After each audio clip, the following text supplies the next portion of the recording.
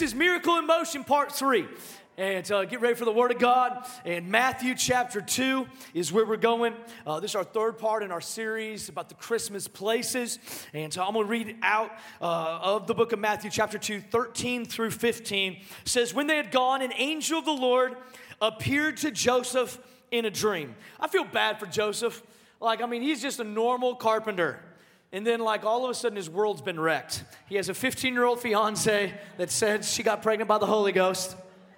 Now he can't sleep through the night without an angel showing up in his dreams. And so this happens again.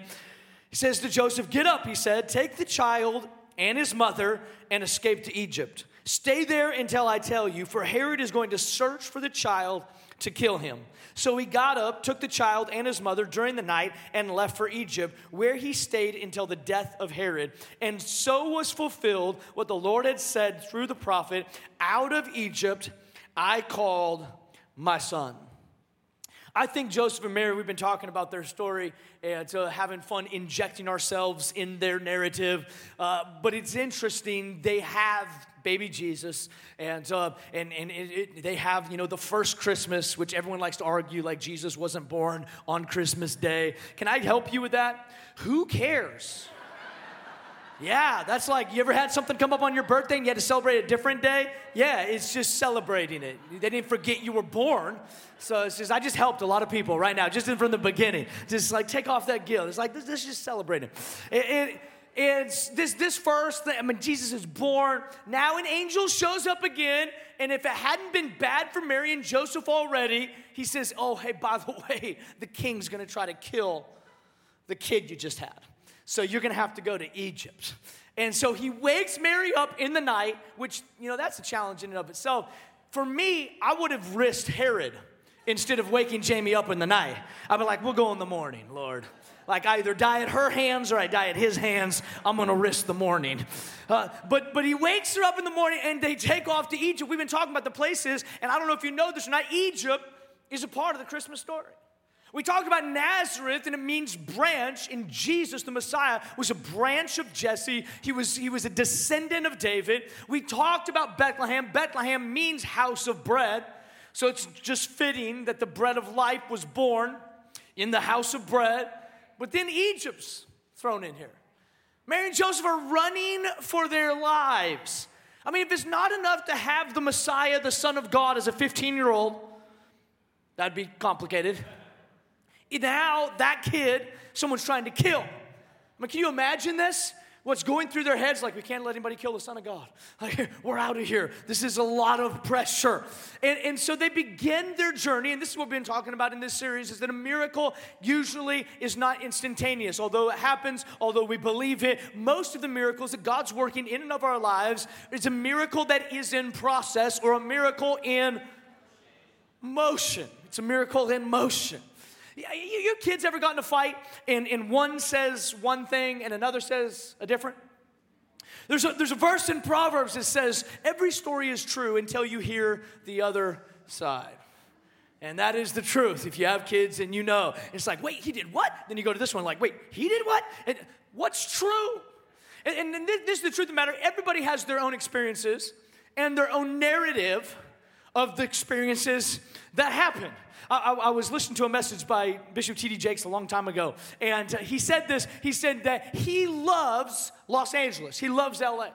And he loves it. He loves going there, loves visiting there, loves hanging out there. And he said that his brother, same mom and dad, his brother hates L.A.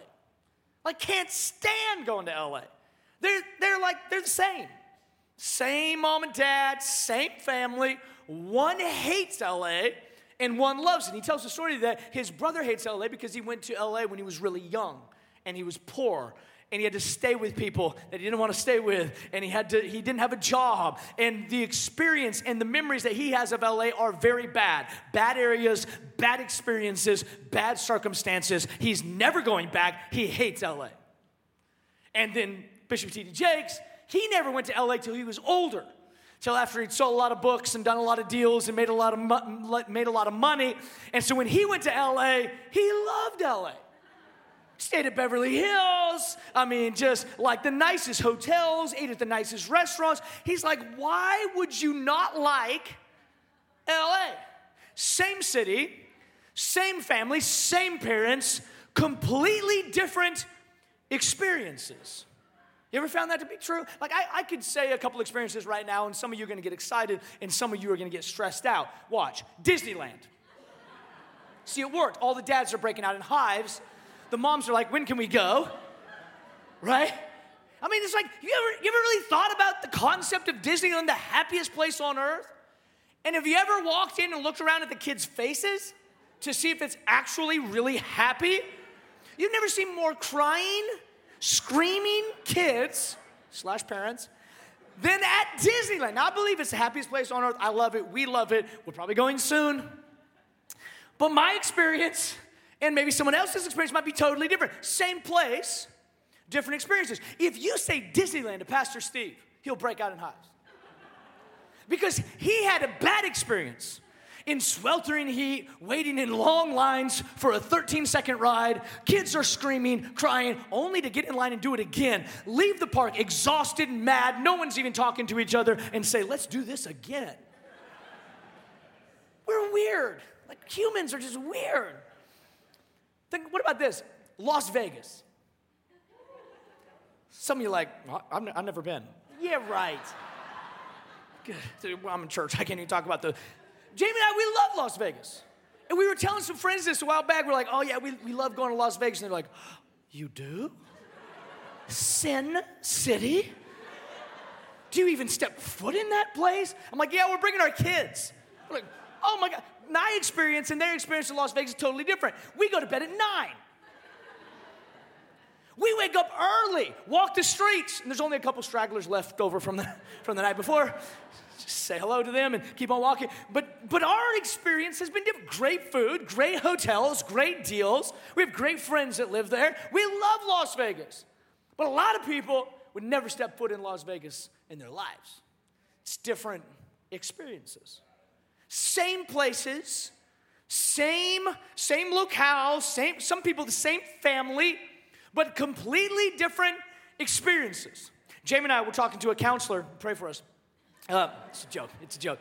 But we were talking to a counselor, and he said, everybody lives in their own experiential reality. Right? Have you heard this? Like you can have an experience, and that's not to say it's not the truth. It's your experience. Nobody can tell you that's not your experience. It's your experience. It's how you feel about it. Your own experiential reality. Now, I want to tell you this as we talk about this miracle in motion. Everybody's journey has a different experiential reality. You may think your life is better than someone else's or worse than someone else's. Might not be the truth, but it's your experiential reality. You ever been on Instagram? Especially this time of year, and it's like everybody is obsessed with Christmas except for us. Everybody has money except for us. Everybody decorated their house except for us. You know, you feel awful because you're looking at a snapshot of reality. In fact, I was laughing about our own picture because we posted this picture the other day. I posted this picture, and the boys in their pajamas, and they're up by this Believe sign, you know, at the Polar Express. And we went out there. That was one of our adventures, 2.5-hour drive, our train ride, 2.5-hour back. It's incredible. Different experiential realities. And so we got this picture, and I was actually, then one of the other nights we went to one of these lights, you know, you drive through whatever, and we're taking pictures, and you look at the pictures, you would think we had the best time, but no, like you wouldn't know the before story and after story. Literally, we were in a line of cars, trying to get into this place, and I'm like, okay, one more, and they're right there in the front row. I'm like, one more time, I'm pulling this thing over. I don't care how many people are honking, we're gonna pull this car over. But when you look at the picture, you're like, man, look at them enjoying Christmas, which we are. But there's more to the story. I'm just telling you, there is more to the story. And I think that if we're not careful, we can get obsessed with other people's journey, and we can forget that everybody has a journey and experience, pain and joy of their own. And we've got to respect those journeys while understanding that God is working in the midst of all of them. And although our journeys are different and our experiential realities are different, our destination is the same, and it's this, that Jesus came for us. He came for all of us, not with peace, not with hope, but as peace and as hope and as life. He doesn't contain these things. He is these things. So although our miracles might be in motion, although we may be in some process, the destination is the same. And that's really what I want to talk about. All throughout Scripture, it is prophecies of the Messiah that was to come. Speaking of different places and different happenings that Jesus or the Messiah had to fulfill. In fact, we talk about Nazareth, and in Matthew chapter 2, verse 23, it says, "And he went and lived in a town called Nazareth. So was fulfilled what was said through the prophets, that he would be called a Nazarene." We talked about Nazareth. Bethlehem, Micah chapter 5, verse 2, "But you, Bethlehem, though you are small among the clans of Judah, out of you will come for me one who will be ruler over Israel, whose origins are from of old, from ancient times." Bethlehem. And then now today, we're talking about Egypt. Hosea chapter 11, verse 1, it says, "When Israel was a child, I loved him, and out of Egypt I called my son." Now, if you didn't know the story of Christmas and you just read the prophecies, you would be very confused right now. You are going to be from Dallas, and you're going to be from Seattle, and you're going to be from LA. Like, what? You're going to be from Bethlehem, and you're going to be from Nazareth, and you're going to be from Egypt. Mary and Joseph were like, how do we do this? But God was working in the midst of their situation and had a miracle that was in motion.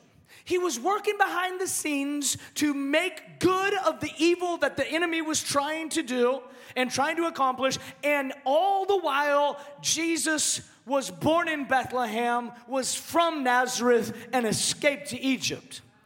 That's called a miracle in motion. The experiential realities will not make sense. If you try to make sense of the pain in your life, it's not going to make sense. If you try to make sense of loss, you are going to drive yourself crazy. If you're going to try to make sense of why they did this or they did that, you are going to drive yourself insane. We all have different experiential realities, but the trust factor is this, that God is working in the process to bring me to his expected end. Let me give you a couple things about a miracle in motion. A miracle in motion will always have detours. Be encouraged. A miracle in motion will always have detours. That is where I am now and where I see that God is taking me. Somewhere in that journey, there will be a detour. There will be an unexpected happening. This happened for Mary and Joseph. It says, when they had gone, in verse 13, we read this, an angel of the Lord appeared to Joseph in a dream. He's having dreams again. Get up, he said, take the child and his mother and escape to Egypt. Egypt was a detour. It had nothing to do with what they knew about Jesus' future. It was a detour. But that detour was God's direction. It was God directing them. What looked like a detour to them was actually God's direction working in their life, which would be encouraging for many of us because when we see detours, we can oftentimes get discouraged. But a detour oftentimes is God directing us around things that would have slowed us down. You ever been on Google Maps and you're trying to go somewhere and I love this when this happens. This little notification pops up and says, a faster route has been found. Click that thing. I want a faster route now. I love that. I don't love detours. But the reason that detours are so frustrating is it takes you around something that you normally would have went through. But God in his foreknowledge knows what lies ahead of us. So instead of us dying on the way that we've always been, he brings us and directs us on detours to make sure we get to where he's taking us. Does this make sense to anybody? Have you ever felt like you've hit some detours on your miracle in motion? What looked like a detour was God's direction. A miracle in motion this is another one, another encouraging one, will experience delays. Delays. It'll experience delays. I told you about a recent flight a couple months ago, a recent flight I was on that kept on getting delayed. Eventually, I had to spend the night in Amarillo, Texas. When I was trying to go to Miami, and then I was trying to go home, Amarillo, I'm there. When the tornado was hitting here, I'm in Amarillo, Texas. And I didn't want to be there. And I remember, and I've told some of you this, is that I was actually frustrated about the delay. But the delay was actually my protection. And I was mad that I got delayed, but a tornado was hitting the Metroplex. And if I hadn't been delayed, I would have landed in the midst of the tornado. So you can get mad at the delays. But at some point, you have to trust that God is a motion God. He is a process God. He is a completion God. And He's working behind the scenes. I know it feels like a delay right now. I know it feels like a detour right now, but God is working in the midst of it to make sure you get to your destination. A miracle in motion, and then it gets better, okay, will fulfill destiny. It'll fulfill destiny. That's what a miracle in motion, it will complete God's plan. The end result of a miracle is you right smack dab in the middle of God's will. It is right in the family that God has for you, right in the marriage God has planned for you, right in the job, right in the ministry. You're right there. There's no better place to be, by the way, than smack dab in the middle of God's will. His miracle for you is right there in His will. And a miracle in motion will fulfill destiny. That's what we see with Jesus. Is Jesus was fulfilling prophecy. He was fulfilling this destiny. I got good news for you. God was working way before you were ever born. Now He's working with us while you're here. But God's still going to be working after you're gone. Which tells me that God's way bigger than my understanding. He's way bigger than my thoughts. He's way bigger than my comprehension. If He's that big that He was working before my life began, He's working with my small life that I have, and He's going to work after this life is gone. God is bigger than I am. He's smarter than I am. He has more knowledge than I am. So I have to trust Him in delays and detours that God is going to fulfill His destiny. His destiny. Because Romans chapter 8, and we've said this all series, Romans chapter 8, verse 28 says, and you should have it memorized by now, and we know that in all things God works for He works for the good of those who love Him and are called according to His purpose. So how do you get God working for your good? Love Him. That's it. There's no add in. When you said yes to Jesus, you were called according to His purpose. That's it. You're in. And do you love Him? Good. Now He's working.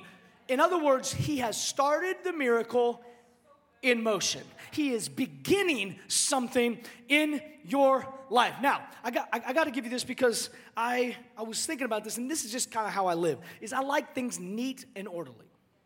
I don't know how you open presents, but if I had it my way, we would open a present, we would throw away all of the garbage from that present, we would discard the box, discard the ribbons, we would open the present, play with the present, and we could have peace in the home. That's my experiential reality. I'm married to a different experiential reality, which is Christmas! So we've tried to find some happy mediums, but I like things in order. That's just how I'm wired. I like, even in my notes, I'm got these notes, and I don't know if you noticed this or not, but all those main points start with D. That wasn't an accident. That was on purpose. That was some preparation. But then I started thinking about this. The first two D's are delays and detours. And then the Holy Spirit began to speak to me about something. Because for many of us, all we see, the plan of God, the miracle in motion, the only way we can see it is in 2D. You know what 2D is? It is the width and it is the length. It is the enormity of your problem and how long you've been in it. It is the delay and it is the detour. It is 2D. I see it in 2 dimensions. I see the length. I see the width. I see the delay. How many see the delays and see the detour? I mean, you've seen them. It's been a while. You've been in the midst of it. I've seen it. Delays and 2Ds. Second dimension. And then I thought, well, what's the third dimension? If the second dimension, right, is being able to see length and width, what is the third dimension? Does anybody know what the third dimension is? Depth. The third dimension is depth. So if I don't see depth, I cannot really assess accurately what I'm seeing. So if all I see are delays and all I see are detours, I can't accurately assess the situation. I have to have a third D, a third dimension. The third dimension is depth, or according to this, our third D is destiny. So I have to view my delays and I have to view my detours in light of my God is working for my good and the destiny. Does this make sense to anybody? The destiny that He has for my life. I've got to see this Christmas in 3D. I can't just see it in 2D anymore because my 2D vision shows me how long we've been doing it, how big the problem is. But the third dimension allows me to see depth. Depth perception. What's your depth perception like? When you look at your journey, or when you're looking at your miracle in motion, what is your depth perception? To recognize a miracle in motion, you have to see it in 3D. You got to see it in 3D. Now, some people say that there is some argument on this about the fourth dimension. Does anybody know what the fourth dimension is? Time. That's what most people believe, that the fourth dimension is time. Now, I think this is pretty cool because the only way that I can see my delays and I can see my detours correctly is if I can see them in 3D, which is God's perfect plan. But also, I need a fourth dimension that recognizes God has perfect timing. Ooh, this could change your Christmas. That God has perfect timing.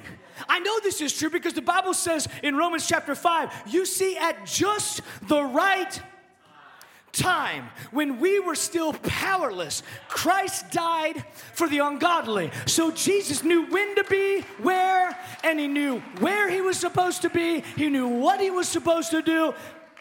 3D vision says, now I can see the depth. I can see it clearly. 4D says, and I trust your timing. Because I don't know about you, but the biggest problem with me is really not even trusting the depth. It's trusting the timing. Because in my clock, it's been a long time. In His clock, maybe not so long.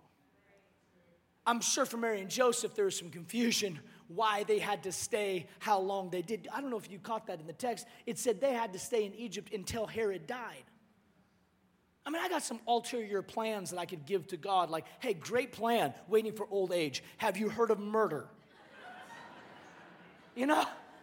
I mean, like, sometimes I feel like I could really be a good help to God because I'm like, yeah, you could just let this guy, like, live on. He's probably going to be 150, got essential oils going. I mean, the dude is like, I had to say something good because last week I said something bad and y'all were offended. And I love oils, all right? And this guy's going to live forever.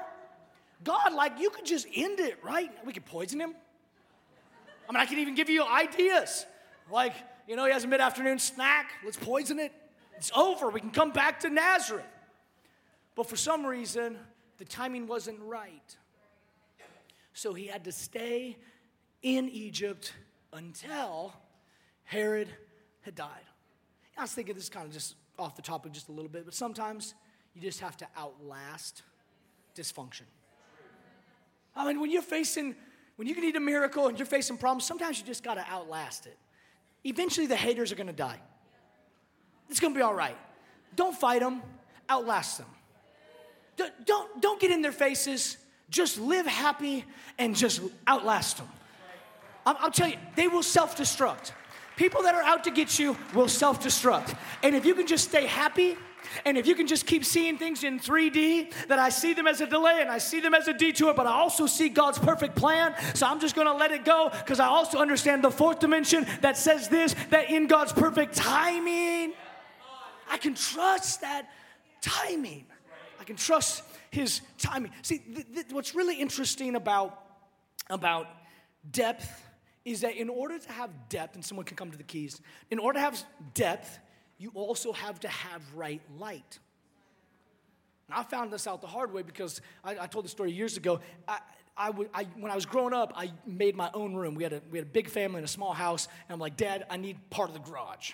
I'm making my own room. And he's like, we live in Washington State. It's very cold. I'm like, it's all right. I'll get a propane heater, and I would blast that thing in there. It's probably bad for my brain and everything. But anyways, I got office cubicles for free and made up little dividers, made my own little room in there. It's awesome.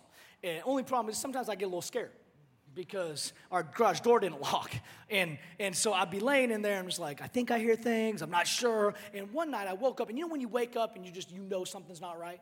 I woke up and I'm just like, my heart's just pounding. I'm like, okay, something is not right. And I look over by the garage door, and there is like this dude in a hood bent over by the door to the house. And I'm like, oh my gosh, like this is happening. And this is sad to admit, but I was like kind of a scaredy cat. So I kept a battle axe next to my bed that I got on a mission trip to Scotland. I bought it, they let me get it on the plane, and so I slept with that thing right there. So I grabbed that battle axe, and I'm like, okay, what's the plan? I'm like, do I lay here and let him murder me? Because that's almost sounding like a better option than anything. Do I jump up and try to fight this dude, you know? And so I'm like, my plan was, I don't know if it's brave or not, but like, turn on the light, see what I'm working with. He's small, battle axe him. Big dude, run! So I count to 3, leap out of the bed, go over the light, flip the light on, swing around with the battle axe. And that was my battle axe move, if you didn't. I don't know if that's good or bad, but it felt kind of good. And somebody had hung a hooded sweatshirt over the top of the broom and leaned it up against the wall. My heart's like, thank God I have a room by myself, because I would never have lived that down if my brother was in there. And what's crazy is in that dark place, I could only see 2D. I had no depth perception because I didn't have light. If you don't have light, you will never see situations accurately. Your mind will play with you in the dark. Those problems look crazy in the dark.